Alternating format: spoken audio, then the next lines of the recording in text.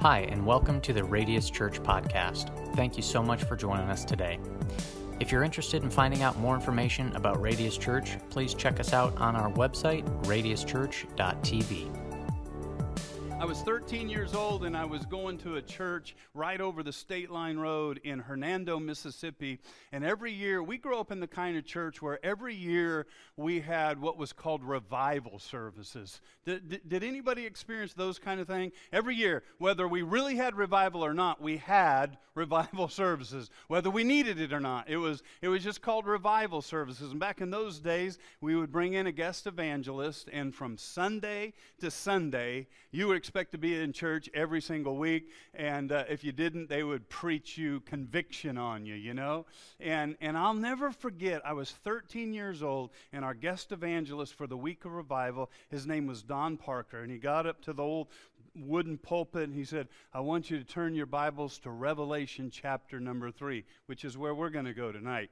And as we were turning, because in those days you had to turn in your Bibles, we didn't have it up on the screen. How many remember those days, right? And so as we were turning to Revelation chapter number 3, I watched, and he tore a piece of notebook paper out of his notebook, and he crumbled it up into a tiny, as small as he could, ball, and then he shoved it in his mouth. And he began to chew on it. How many know when you're 13, that dude had my attention, right? Because I knew something about spitwads, and I'm telling you, he had a big one in there. I was like, this dude is I like him. He's got my attention. And so then he started reading Revelation chapter number 3, which we're going to read in a minute. And so he's reading, I wish that you were hot, or I wish that you were cold. And you could hear as he's reading the Bible. And I'm sure there were some old-timers in there thinking, how disrespectful. But for a 13-year-old junior high boy that was trying to love Jesus, come on, I was like, this dude is bad to the bone. I like him. And he's chewing this spitwad, and he's reading Revelation 3, or I wish that you were cold. But because you're not hot or cold, I will spew you out of my mouth. He started preaching, and he was one of them. You can kind of tell, I grew up in a kind of a old school Southern preaching. Every once in a while I get a little loud just because I'm not sure if you're hearing me. And man, Don Parker had this big gray afro, and you could see veins running through his head as he got excited about Jesus. And for about a third of the message, he's preaching away while he's got this big wad of paper as he's chewing. He looked like a major league pitcher, man, like with a wad of tobacco. And then about a third of the way through the sermon, he said, and the title of the message, by the way, was, are you going to be a spitball, or are you going to be a fireball for Jesus? And he is making the biggest spitball you have ever seen in the history of mankind. And he's chewing this thing, and he's preaching, and he's pointing. I thought he was pointing at me. Are you going to be a fireball, or are you going to be a spitball? And the crowd would yell out, fireball. Come on, let's try it. Are you going to be a fireball, or are you going to be a spitball? Oh, wow, you guys are into it. All right. And then, that messed you up, didn't it? You jiggled in your notes there. And about a third of the way, I'm into it, and he kept asking a question, are you going to be a fireball, or are you going to be a spitball? And I'm on the edge of my seat going, I'm going to be a fireball, I'm going to be a fireball. Jesus, I want to be a fireball. He reaches into his mouth, grabs the world's biggest spitwad, and he rears back like a big league pitcher. I'm no kidding, man. Now, we were in one of them old-timey churches. You know, the kind with the pews on the side, one aisle down the middle. We only seated about 100 people. So the walls were pretty close, and he threw the most wicked curveball you've ever seen. He took that thing out of his mouth. He reared back. My eyes got big. He threw it right across the tops of our heads, and it curved and hit the sidewall. It hit the sidewall with a splat, and spit went flying everywhere. You might think it's gross, but all these years later, I still remember it.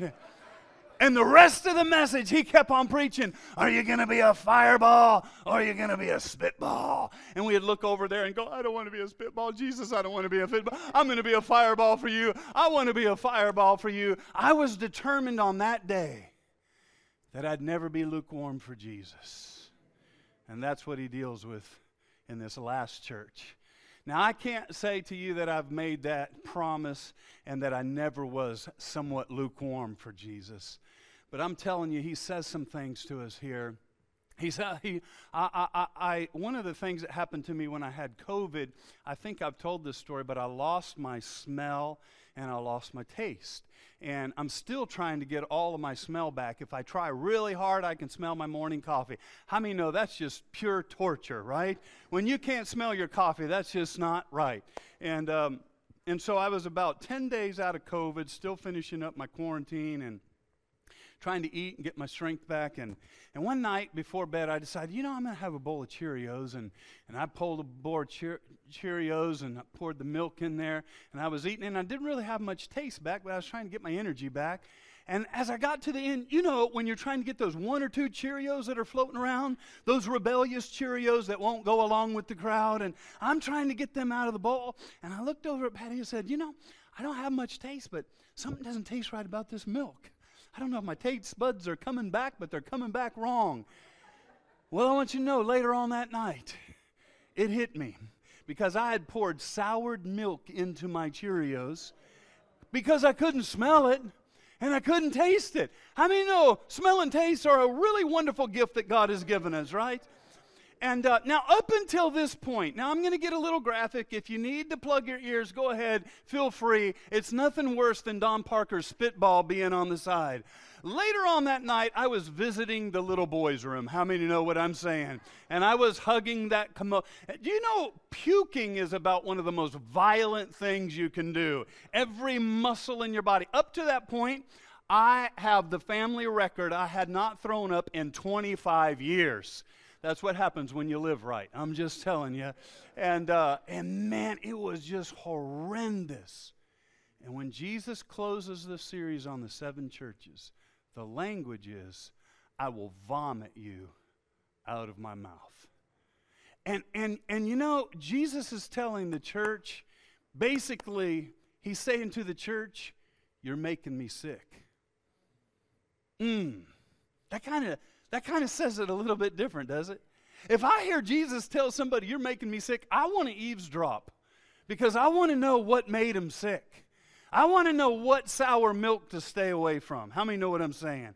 And church, we need to know what sour milk to stay away from. There's rarely more harsh language in all of Scripture than that verse right there. I will vomit you, or I will spit you. One translation says spew, and we can get more graphic, but you guys get the idea. This is the only church that Jesus has nothing, not even a trace of something good to say. And this is the church that represents the last day church, the church that I believe that we're living in right now. So I think we ought to pay attention. Let's go to it, Revelation chapter number 3. Here's what it says. To the church of Laodicea, to the angel of the church in Laodicea, write these words. These are the words of the, remember, if you got out of the habit, the flow. The first thing Jesus does in all 7 letters is he reveals to that church who he is. He's already made all these adjective statements in chapter number 1 about who he is. He's the great I am. But to each church's weaknesses, he declares who he is to that church based on where they're weak. So with that in mind, let's look at the 3 things that he says. He says, I am the Amen.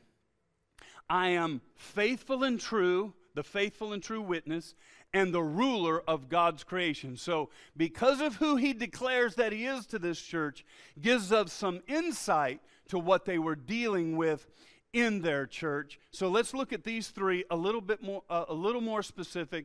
First of all, he says this. He says, I am the Amen. And so this is his revelation. The first thing that he says to them is, I am the Amen.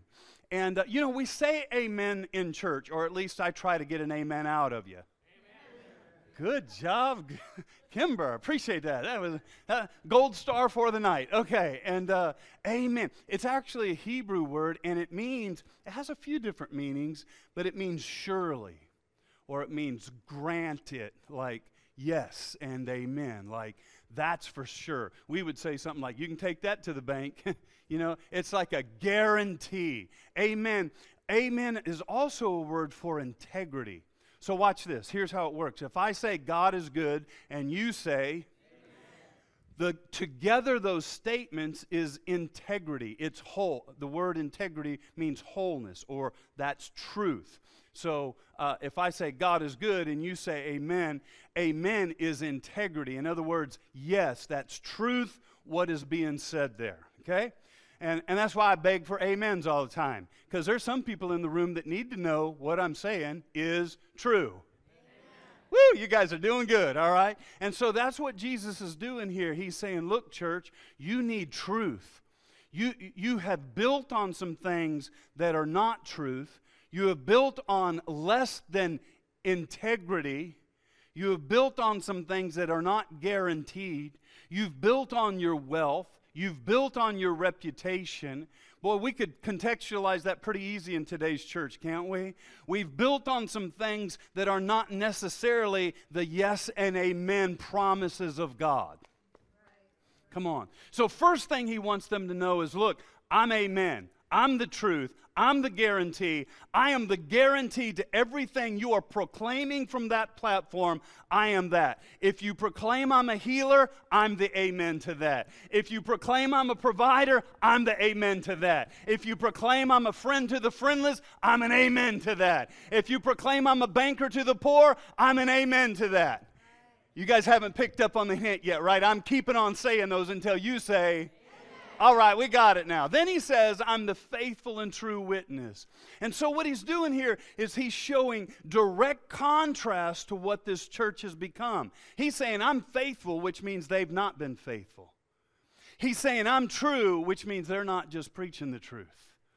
That's what Laodicea is dealing with. Remember, all of the churches up to this point, the one constant compliment was he loved their faithfulness. And he says to Laodicea, I'm faithful because you're not being faithful. And I'm the truth because you're not always proclaiming the truth.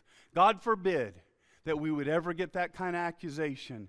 Not just to the church corporately, but remember, we are the church. Right, everybody? And then he says something that I think is so interesting. It needs a little deeper dive, and I'm going to refrain from that. He says, I'm the ruler of God's creation.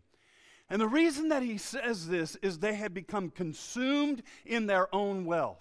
And he wants them to remember that while they think their wealth gives them control, their wealth does not give them control. That he is large and he is in charge. He wants them to remember that he's in charge of everything. Job understood this. The Lord gives and the Lord takes away. They were building on everything other than the fact that God was in charge. They were proud of their money.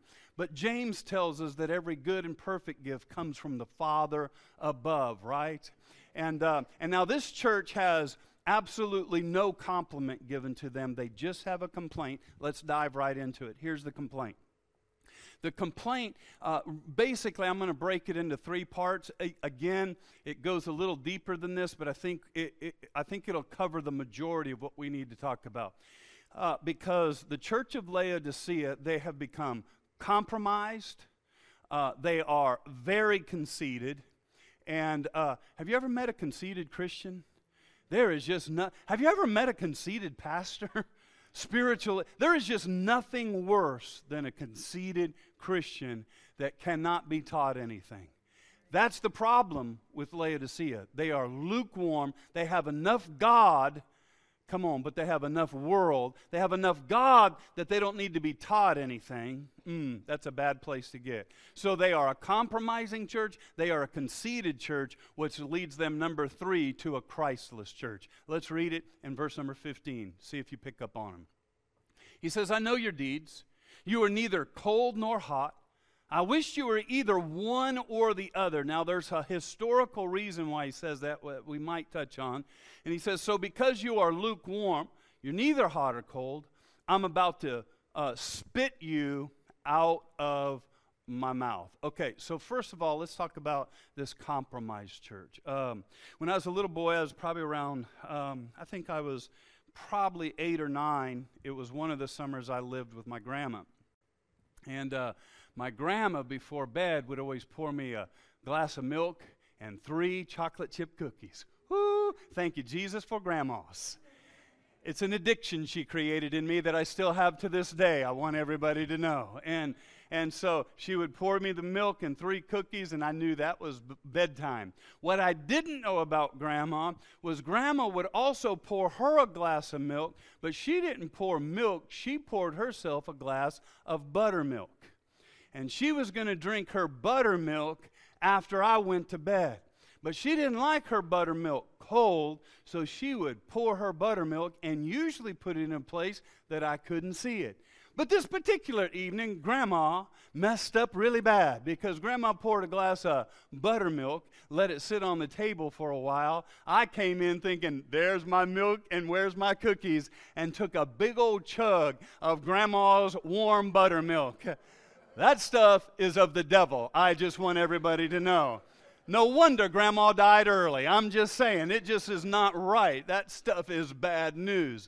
But here's the question. He starts talking about them being a compromised church by saying, you've become lukewarm. Here's a question for you to ponder. How can you be run over by the grace train of Jesus and get lukewarm? How can you look backwards for a moment and think of what He's saved you from and where He's brought you and how He's healed you and how He's restored you? How can you praise Him for those things and become lukewarm? And I'm concerned right now for America's church. I really am. Without throwing any stones, I don't want to say more have, or I don't want to say how many have, but it's just concerning how many Christians have become lukewarm. God is not the box that everything else is filtered through. He's become a extracurricular box amongst many other boxes, and if I get the check marks off all the other boxes, I might have time for God. How can you thank Him for His grace and saving your life and putting you in your right mind and treat Him like He's another box? I'm concerned when God is just another extracurricular activity and the church is just another subculture amongst other cultures that we have. Is anybody in agreement with me on that? And here's the deal. You got to remember, He's talking to the church. He's not busting on the people that don't proclaim what we proclaim. He's busting on the people that say, I love you, Jesus, with their mouth, but their actions don't always say it. He's talking very directly to the church. Now, just a little bit of history, because they're a part of the Tri-Cities. In fact, they're tied together with 2 of the other churches in 2 of the other cities. One of the cities, they had hot springs, and another city had mountain spring water. So one city had crystal clear drinking cold water. Another city had hot springs. Well, Laodicea tried to pipe in the water from the other cities, and by the time they piped in the water, the cold water was lukewarm, and the hot water was lukewarm. And so this is why Jesus is using the language. He says, you got your foot on each side. He said, I wish you were either this. Come on, how many know it's much easier to preach the gospel to somebody that is dead to Jesus or somebody that's on fire for Jesus? But as a preacher, I can tell you right now, the hardest group to talk about Jesus to are those that have enough Bible that they're dangerous and enough church that they're dangerous because they already know everything. Now I understand why Jesus might say, I wish you were either dead or alive, but this in the middle stuff is making me sick. Woo-wee. Man, Jesus is having a bad day. Lukewarm is the hardest people to acknowledge they need revival. Lukewarm people are the hardest people to say, hey, there needs to be a little tweaking in your life. You understand what I'm saying? It's the boiled frog effect. Remember the boiled frog? Come on, the chef went out, caught 2 frogs, had a boiling pot of water, threw one in, the frog said, no way, jumped out and escaped. He said, I got a better idea. I'll fill the pot with water, put the frog in it, woo, and he's doing the backstroke. He's like, whoa, this is pretty nice up in this jacuzzi. He just turns it up a little by little by little, and the frog dies. He boils himself to death. By the way, I looked that up. That's an urban legend. That is not scientifically true. The frog will hop out. But will we? But will we? Are we smarter than frogs? And while the water's getting hotter, I wonder if it's not some mysterious chef or even devil that's turning up the heat. I wonder if while we're enjoying the water, if our hand isn't the hand that is on the dial that keeps, oh man, I shouldn't even say that. We get lethargic, we get complacent, we lose our passion, we lose our zeal. Isn't lukewarm like being halfway? Isn't it just kind of like being half-hearted and half-committed and half in, but half out? Come on, lukewarm. He says something here that I've never heard another preacher preach on, and I'm going to touch on it, and if you guys act like, oh, then I might preach it again tomorrow, okay? So that means you're my guinea pigs, all right, everybody? He says something, he said, I've heard preachers over my life say the verse that says, I will spew you, or I will vomit you out of my mouth, and the whole message is about the spitting part, but I got very interested on the out of my mouth part. He could have just said, I'll throw you up. He could have just said, you make me sick. But the line is very specific in every translation. He said, I will spit you, spew you, vomit you out of my mouth. And I got very curious about that. Because the last thing I ever want is to be out of the mouth of Jesus. But he says, if you're lukewarm, you're in danger of being out of my mouth. Why is that so important? Well, for me, the thoughts that came to my mind, I like to think it was the Holy Spirit revealing this to me, but in his mouth, we are his testimony.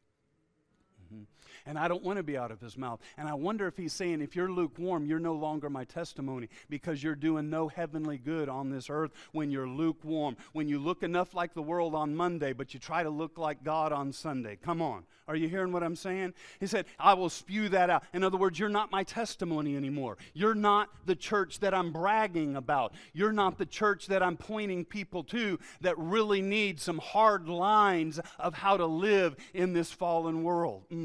Does that make sense to anybody? If you don't like that one, let me give you another one. The Bible also says that he's ever interceding for us. That means he's going into the throne room of God, and he's lifting my name, and he's praying for Ken Hubbard, and he's saying, God, you got to help that boy. God, he needs your blessings. God, he needs your grace. God, he needs a breakthrough. God, he needs wisdom. And if he spews me out of his mouth, then I am no longer being interceded for out of his mouth to the throne room of God. And I don't want to be out of his mouth. I want to be on fire for God, so that I'm in his mouth and he's praying for me every day in the throne room of God. Come on, somebody.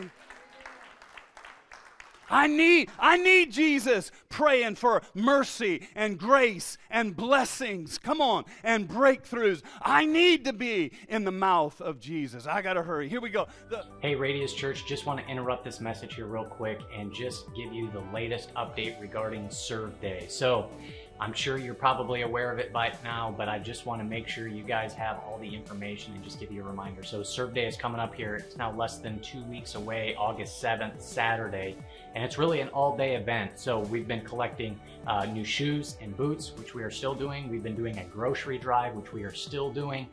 We have a list that I'll put up on the screen right now of groceries that you can buy and still help contribute to that. We are also have an Amazon list.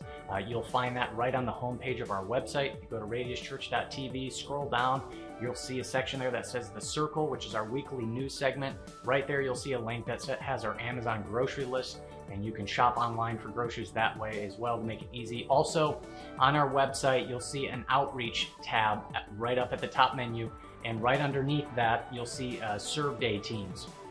And so there's a handful of different teams that you can be involved in on Serve Day, and to kind of varying levels of commitment, really. There's some stuff that's more behind the scenes, some stuff that's more outreach and stuff like that. So we've got community teams, security teams, the taco team, and just a bunch of different options there. So just go on, click on that. You'll find all the information, contact stuff. And so that is it. Man, guys, I'm fired up for it. It's going to be an amazing day. I hope so much that you will join us on August 7th for Serve Day. And it's just going to be a wonderful opportunity to go out into this community and be the hands and feet of Jesus. I hope you'll join me. I hope I see you there. That's all I got for you. Let's get back to the message. Here we go. What was the first one? We have the compromised church, and we got the conceited church. Watch what verse 17 says. Verse number 17 says, you say I'm rich. You're conceited. You say you're all that in a bag of chips. He says, but I've acquired wealth and do not need a thing. That's a bad place to be. I wonder sometimes if our churches have become so efficient, we live as though we don't need a thing. We don't need prayer, we got technology. We don't need prayer, we got bands. We don't need prayer, we got online. We don't need prayer, we don't need anointing. We don't need the Holy Spirit. We don't need the presence of God. We've got good speakers, and we got good bands, and we got all the right stuff. You're rich. You say you don't need anything. You don't pray like you need anything. Come on now. But you do not realize that you are, man, I'm telling you, you think I get tough? Jesus is like busting on them. You are, when's the last time I ever called you wretched? Come on now. Huh? Jesus is like, you're wretched, you're pitiful, you're poor, you're blind, and you're naked, and your mama too. I mean, you know, it's like I'm just going to throw it all in there, right? He's just on it. I just say a few things, make sure you're paying attention. Come on, everybody. I seen somebody taking notes. You're rich and your mama too. What? All right. Smyrna. Remember Smyrna? Smyrna was broke, but Jesus called them rich. Now Laodicea is rich, but Jesus says you're poor. And they were rich. Just a couple of historical pieces to help you. They produced a black wool fabric from black sheep. I mean, literally, it was rare, but they produced this black wool that made designer clothes in their community. So they had wealth coming in. They also produced eye ointment. It was like a salve, and so they produced that. And so they were built on, we're strong. We're not having earthquakes like over there in Philadelphia. We're strong. We got money coming in. We're a church with money in the bank. We're rich. We don't need anything. Come on now. I think when you're full of yourself, it's kind of hard to be hungry for God.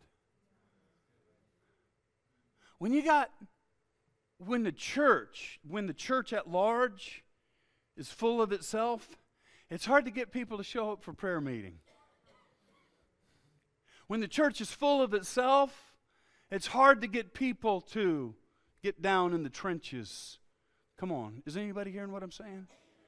The Bible says something interesting about that. Jesus said when he first showed up on the scene in Matthew 5, he preached the Sermon on the Mount, the Beatitudes, and he says, blessed are they who hunger and thirst, for they'll be filled. But I wonder if the opposite is true. Not blessed are the ones that aren't hungry and aren't thirsty, because you call yourself rich.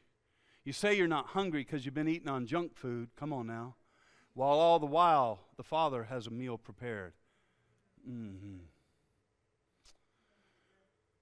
Laodicea was seeking possessions, and they were seeking positions. And I wonder if we're not as guilty as Laodicea in our lives, where we seek success and we work hard to climb the ladder of success, only to realize we've put our ladder on the wrong wall. Right? That's where Laodicea finds himself. The last complaint he has to them is they've become the Christless church. Look at it in verse number 20. He says some things you've probably heard. You've probably heard this verse. I've heard Christians so misuse this verse, and so I want to try to straighten it out. Watch this. Here I am. I stand at the door and knock. If anyone hears my voice and opens the door, I will come in and eat with that person and they with me. Now hold that. Leave that verse up there. Because I've heard many a Christian say, Jesus is knocking on your door, and there's only a doorknob from the inside. And only you can open the door. And they use it talking to non-believers about accepting Jesus as their Lord and Savior. That is not what this verse is about. This verse, he's already talking to those that supposedly know Jesus as Lord and Savior. So I want you to get a new picture of this verse. How tragic it is that Jesus is knocking on the door to the church that He died for, trying to get in the very church that is in there preaching about Him, but hasn't let Him in the church. That's what this verse is about. Remember, He's talking to the church. He's not talking to the unsaved. He's talking to those that call ourselves part of the body of Christ. Behold, church, I'm standing at the door. I know you got everything you need. I know you say you're rich, but Jesus is knocking on the door of the church saying, would you let me come to church? Because your programs won't heal you, and your slick brochures won't heal you, and your pastor with skinny jeans, I don't think I have skinny jeans on, I'm not even sure what they are, and your coffee and your cool and your trendy won't set you free. Please let me in to the church. Is anyone hearing what I'm saying? Come on now. He's talking to the church. We have a lot, but do we have Jesus? Answer it in your own mind. Do you really have Jesus? We have more devotional. I was searching for a new devotional this week. My goodness. I bet I went 4 hours. I went through thousands of devotional ideas. We got Bibles and devotionals, but do we have Jesus? So here's His counsel to them, and I'll close. He says after all this, He gives them His revelation. Are you getting anything out of this? He gives them their complaint, and then so here's their counsel. It starts in verse number 18, and He gives them counsel, and here's what it says. In fact, He starts with that. I counsel you. Now watch this. He's told them what's wrong. You're conceited, you're Christless, okay? So you got these issues. So here's what I want you to do about it. Verse number 18. Here's the counsel. And I always highlight where I'm going to go. So watch what He says. And it takes just a little bit of digging. He says, if you find yourself lukewarm, here's how I counsel you. Buy from me gold. Isn't that odd? Right? You say you're rich, but you're really poor, so I want you to buy gold. What kind of riddle is this? Okay, we'll deal with it. It's not just any old gold. It's gold that's refined. And it's refined in the fire. Watch this. So then you can become rich. You think you're rich, but when you get my gold, you'll really be rich. Hang on, we're going to get there. And then, with the money left over, I want you to get some white clothes to wear. Come on, me and Bob were the only two spiritual people in the room tonight, wore white. Thank you, Jesus, all right?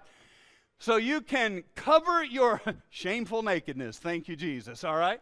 And then watch this. Remember, they sold salve. They sold and salve to put on your eyes so that you can see. Those whom I love, I rebuke and discipline. So be earnest and repent. Let's talk about these three things that He gives us as counsel real quick. He says, buy gold. He calls them poor.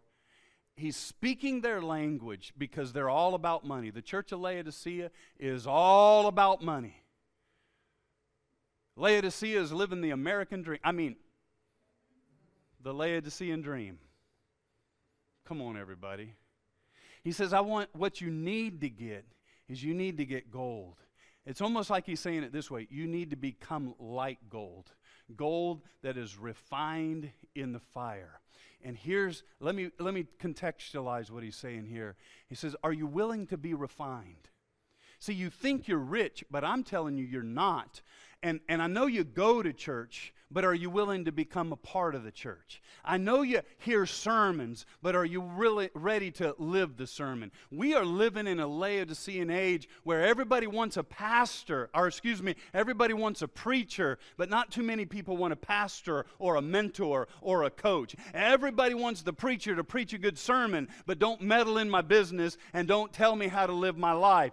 Is there anybody in the house that is willing not to just get in the race, but to take up up their cross and become disciples and daily die to myself and dedicate more to Christ. We're not looking for perfect people around here, but it'd be nice to find some people that are willing to be perfected. It'd be nice to find some people that are not satisfied with good sermons, but they're ready to be refined in the fire. Come on and say a good amen to that.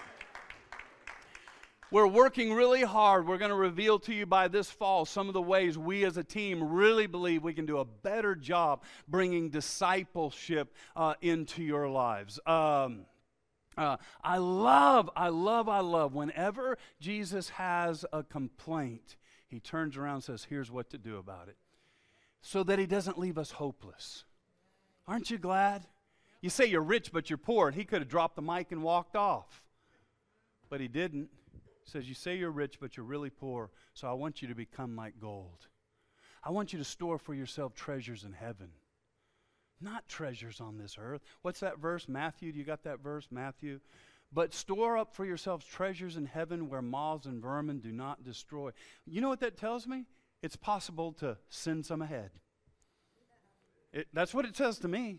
When I invest in eternity rather than the temporal, I'm storing up some things. And that's a whole other sermon. All right, let's get out of that. Number 2, the second thing he says is get some white clothes. That's what he says next. He says get some white clothes. Because remember what he said? He said you're naked. And the reason he says this, remember Adam and Eve? Remember they realized they were naked? The Bible says way back in the first chapters of Genesis, he said when they ate of the tree of the knowledge of good and evil, it said they realized they were naked, and they were naked and ashamed. Laodicea, there's shame in this house. There's shame in the house. Because you know where you really are when the lights are out.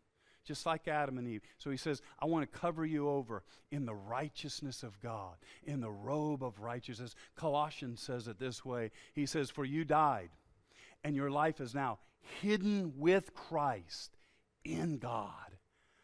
Come on. Woo, come on. I'm in Jesus. Acts tells us, in him we live, and in him we move. And in him, I'm in Christ. I'm clothed in Christ. When God looks down and sees his son and said, this is my beloved son who I am well pleased. Now that I'm in him, I'm perfected in him. Come on, this is good gospel news, everybody. I'm in him. And just as God was pleased with Jesus, now that I'm hidden in him, he's pleased with me, which removes my nakedness, which removes my shamefulness by getting dressed in the robe of righteousness through repentance and forgiveness. Come on, everybody. And then lastly, he says this, I need you to get some eye salve. That's what he says. He said, you're remember, because he told him, you're blind. You need some eye salve. Again, he's speaking their language here. He says, you're spiritually blind. You're living your life aimlessly. You've lost your purpose. You've forgotten why you're saved. You think the whole purpose of being saved is to go to heaven, but he hasn't come got you for heaven yet, so there must be something you're supposed to do. Quit living your life aimless. Quit living randomly. Quit waking up on the weekend and say, I don't know, the sun's out, maybe I'll go to the beach. No, live your life on purpose. You're not going to accidentally spiritually grow. You're not going to accidentally raise godly kids. You're not going to accidentally have a godly marriage. You're not going to accidentally stumble into heaven. You got to have some vision. Come on, somebody. You got to have some purpose. You got to have some direction. You got to aim your life somewhere. You got to see something. You know the biggest miracle in the New Testament is the healing of blind eyes, because the devil knows that if he can blind you, he's afraid of the fact when you get a vision for your life and what God can do in your life, he is terrified, because he knows if you can see it, you can seize it. If you can see it, I can get it. And that's why he's blinding you. He's blinding you by the white noise. He's blinding you by pandemics. He's blinding you by pain. He's blinding you by problems. He's saying it's time to get some Visine in the eyes and clear your vision up and get marching in the way that God's plans and purposes are for your life. Amen, everybody. Woo! I had a couple weeks. No, I only had 1 week off. Good thing I didn't have 2. I'd really be fired up, all right? Number 4 is, here's his promise if you'll do these things. And I close. I love this part of every letter. I love the promises. Here's what he says in the promises. He says, verse number 21, to the one who is victorious, I will give you the right to sit with me on my throne. I want you to pay attention to that line, because what I'm going to say from this point out, I came in here tonight at about 5:15, and I rewrote the whole conclusion of my message. And God put something on my heart just based on that line right there that I'd never seen before. He says, I will give you the right to sit with me on my throne. There were two disciples that argued about sitting with Jesus at his throne. Remember James and John? They're arguing one day. They said, hey, Jesus, we were wondering, we think we're all that. We were thinking, maybe one could sit at your right hand, maybe one could sit at your left hand, because we're all that, because we're rich. Hold that thought. Just as I was victorious and sat down with my Father on his throne, whoever has ears, let them hear what the Spirit says to the churches. These are the letter to the 7 churches. And what I love is in all 7 letters, he gives each church not a cookie-cutter description of himself, just like he will give you exactly what you need. If you need grace, he's got plenty. If you need love, he's got plenty. If you need discipleship and discipline, he's got some of that too. And if you need rebuke, he's got that. And if you need humbling, he has a way of doing that, believe me. I would rather humble myself, brothers. Come on, everybody. It's a lot easier. I would always rather go to Mom and say, Mama, I messed up, before Mama comes and says, you messed up. So let me go back to this verse, and this is what God put in my heart right before the service. Real quick, let me say this. Today, he's ready to reveal himself to you in what you need. If you need wisdom, he's here. If you need a sense of belonging, that's what he is. If you need a father, that's what he'll be. If you need a teacher, that's who he is. He's saying to the church, I am ambidextrous. I'm just as much God over here as I am over here. And while I'm the God that doesn't change, I'm also the God that changes all the time. Go figure that one out. His ways are higher than my ways, because one time he's a cloud in the middle of the day, and you turn around, he's a fire at night. He's the same, but he's changing. Because what I need him to be today in my life might be different than what I need him to be tomorrow. And he's not a stone statue God. Come on now. He will reveal himself in direct proportion to the hunger you have for him. Oh my. I'm going to amen myself on that. Amen, Ken. That's good. Say that again. They need to hear it. Somebody needs to tweet it out. He will reveal himself in direct proportion to the hunger. He's not going to force feed you. You get hungry, he'll fill you up. Blessed are they who hunger and thirst after righteousness, for they will be filled. There it is. Okay. In Mark chapter number 10, James and John, they're arguing who's going to be the greatest, right? Do you remember the story? Do I have it? Oh, you're great. Awesome. Okay. So then James and John, the sons of Zebedee, came to him. Teacher, they said, we want you to do for us whatever we want. Could you imagine the nerve? Yo, Jesus. Sounds like some Christians I know. We act like Christianity is about Jesus serving us rather than us serving him. And then Jesus is kind enough, I think he had something up his sleeve. He says this, he says, what do you want me to do for you? He asked. They replied, let one of us sit at your right and the other at your left in glory. And then Jesus said, you don't know what you are asking, Jesus said. Can you drink the cup I drink or be baptized in the baptism? In other words, can you carry this kind of cross? You want to be great, but can you carry the cross? You want to be great, but can you carry the cross? Watch this.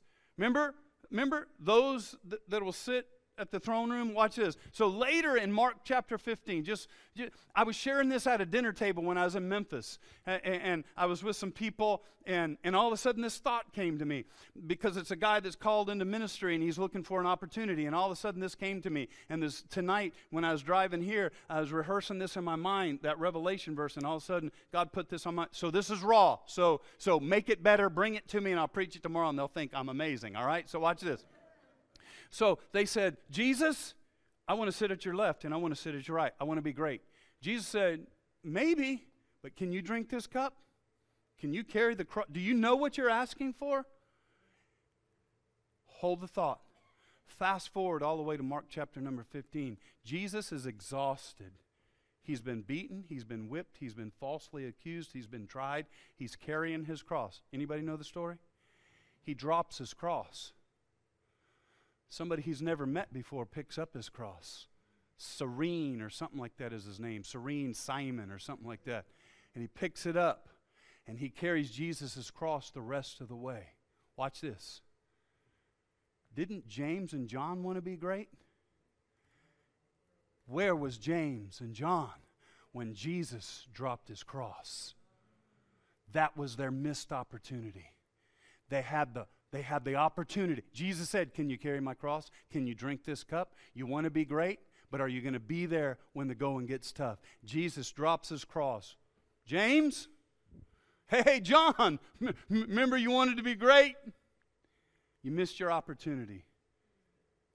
You missed the opportunity to be significant in the kingdom. Here's how I want to close this series. Don't miss your opportunity. Do you know there's a miracle in showing up?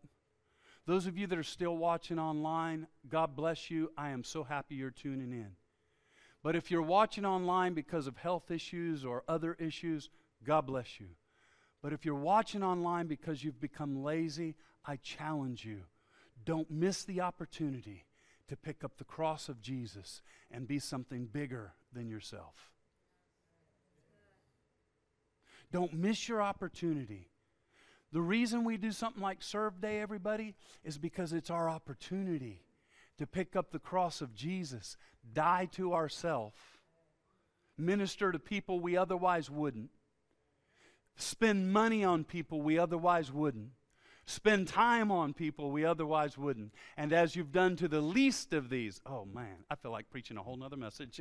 As you've done to the least of these, you've done even to me. You want to be great? You want blessing? You want to be in my mouth? You don't want to become lukewarm? Then are you going to be there when somebody needs to carry the cross? Are you going to be there to feed somebody that's hungry? Are you going to be there to put some shoes on some homeless feet? Are you going to be there to put groceries in a trunk? Are you going to be there to serve a community that otherwise you get mad at driving by and seeing people begging? Are you going to be there when the going gets tough? Can somebody say amen to me?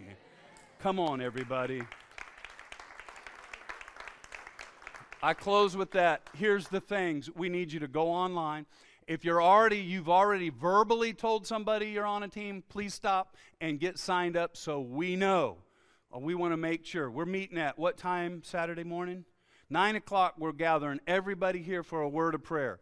All the 5 different teams might come back and meet at other times. That's not my business. My business is let's all get together in one house. Listen, friends, we need at least 100 people involved.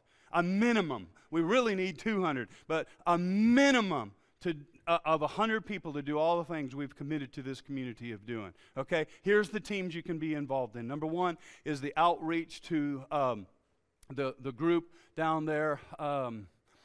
I don't want to call them the homeless. What's the area, the shelter, Valerie? The where you go, the shelter in the woods? The encampment, that's the word I was looking for. Okay, so we need a group that will work with Valerie and sign up on Valerie's team. You can go online and do that. That's our outreach. It's called the Shoe Team, all right? And is that what it's called online? I don't know, but you'll figure it out. And we're going to literally, we're going to bust some of them in. We're going to feed them tacos, and they're going to leave with a brand new pair of shoes. And if you've never put a pair of shoes on somebody that has sore, stinky, muddy feet and cold feet sometimes, come on. You want to be on the left and on the right? come on and pick up your cross. So get on that team. Number 2 is we're going to have a grocery team. There's a team that's going to go out and knock in some neighborhoods that we have been praying over, and they're going to knock on the door and say, hey, come by at 7 o'clock, get a taco and a free bag of groceries. And so we just need some people to put groceries in a bag, and then they're going to drive through, open the trunk, boom, put it in the trunk, all right? And if you're shy, you can pack the groceries in a corner. We'll turn out the lights and not let anybody see you, all right? Okay? Number 3, if you want to be on what we call the tacos, tables, and tents, that's all just setting up tables, that's setting up tents, that's getting tacos. We're going to have like 500 tacos out here, everybody, so, or something like that. Maybe I just stretched it a little bit, all right? And we're going to have a bunch of tacos. So if you just come and serve tacos and wander around and talk to people, come on, sign up. Don't just say, I'll be there. I need to know. You're stressing me out, all right? Sign up, all right? And then also, I think the team for the Friendship House is already filled up. So some of the teams, and I think our security team is already filled up. You can see Aquila back here in the back. Hi, Aquila. If you want to be on the security team or the safety team, you could see him. I know they've filled it up, but we'll take you. If this is your first time ever here, that's all right. Sign on up and see. Church is not what just happened this last hour. This is just the pep rally, the locker room. Now let's get on the field and kick the enemy's hiney. Amen, everybody? All right, that's all I got. That's all I got. Would you stand with me?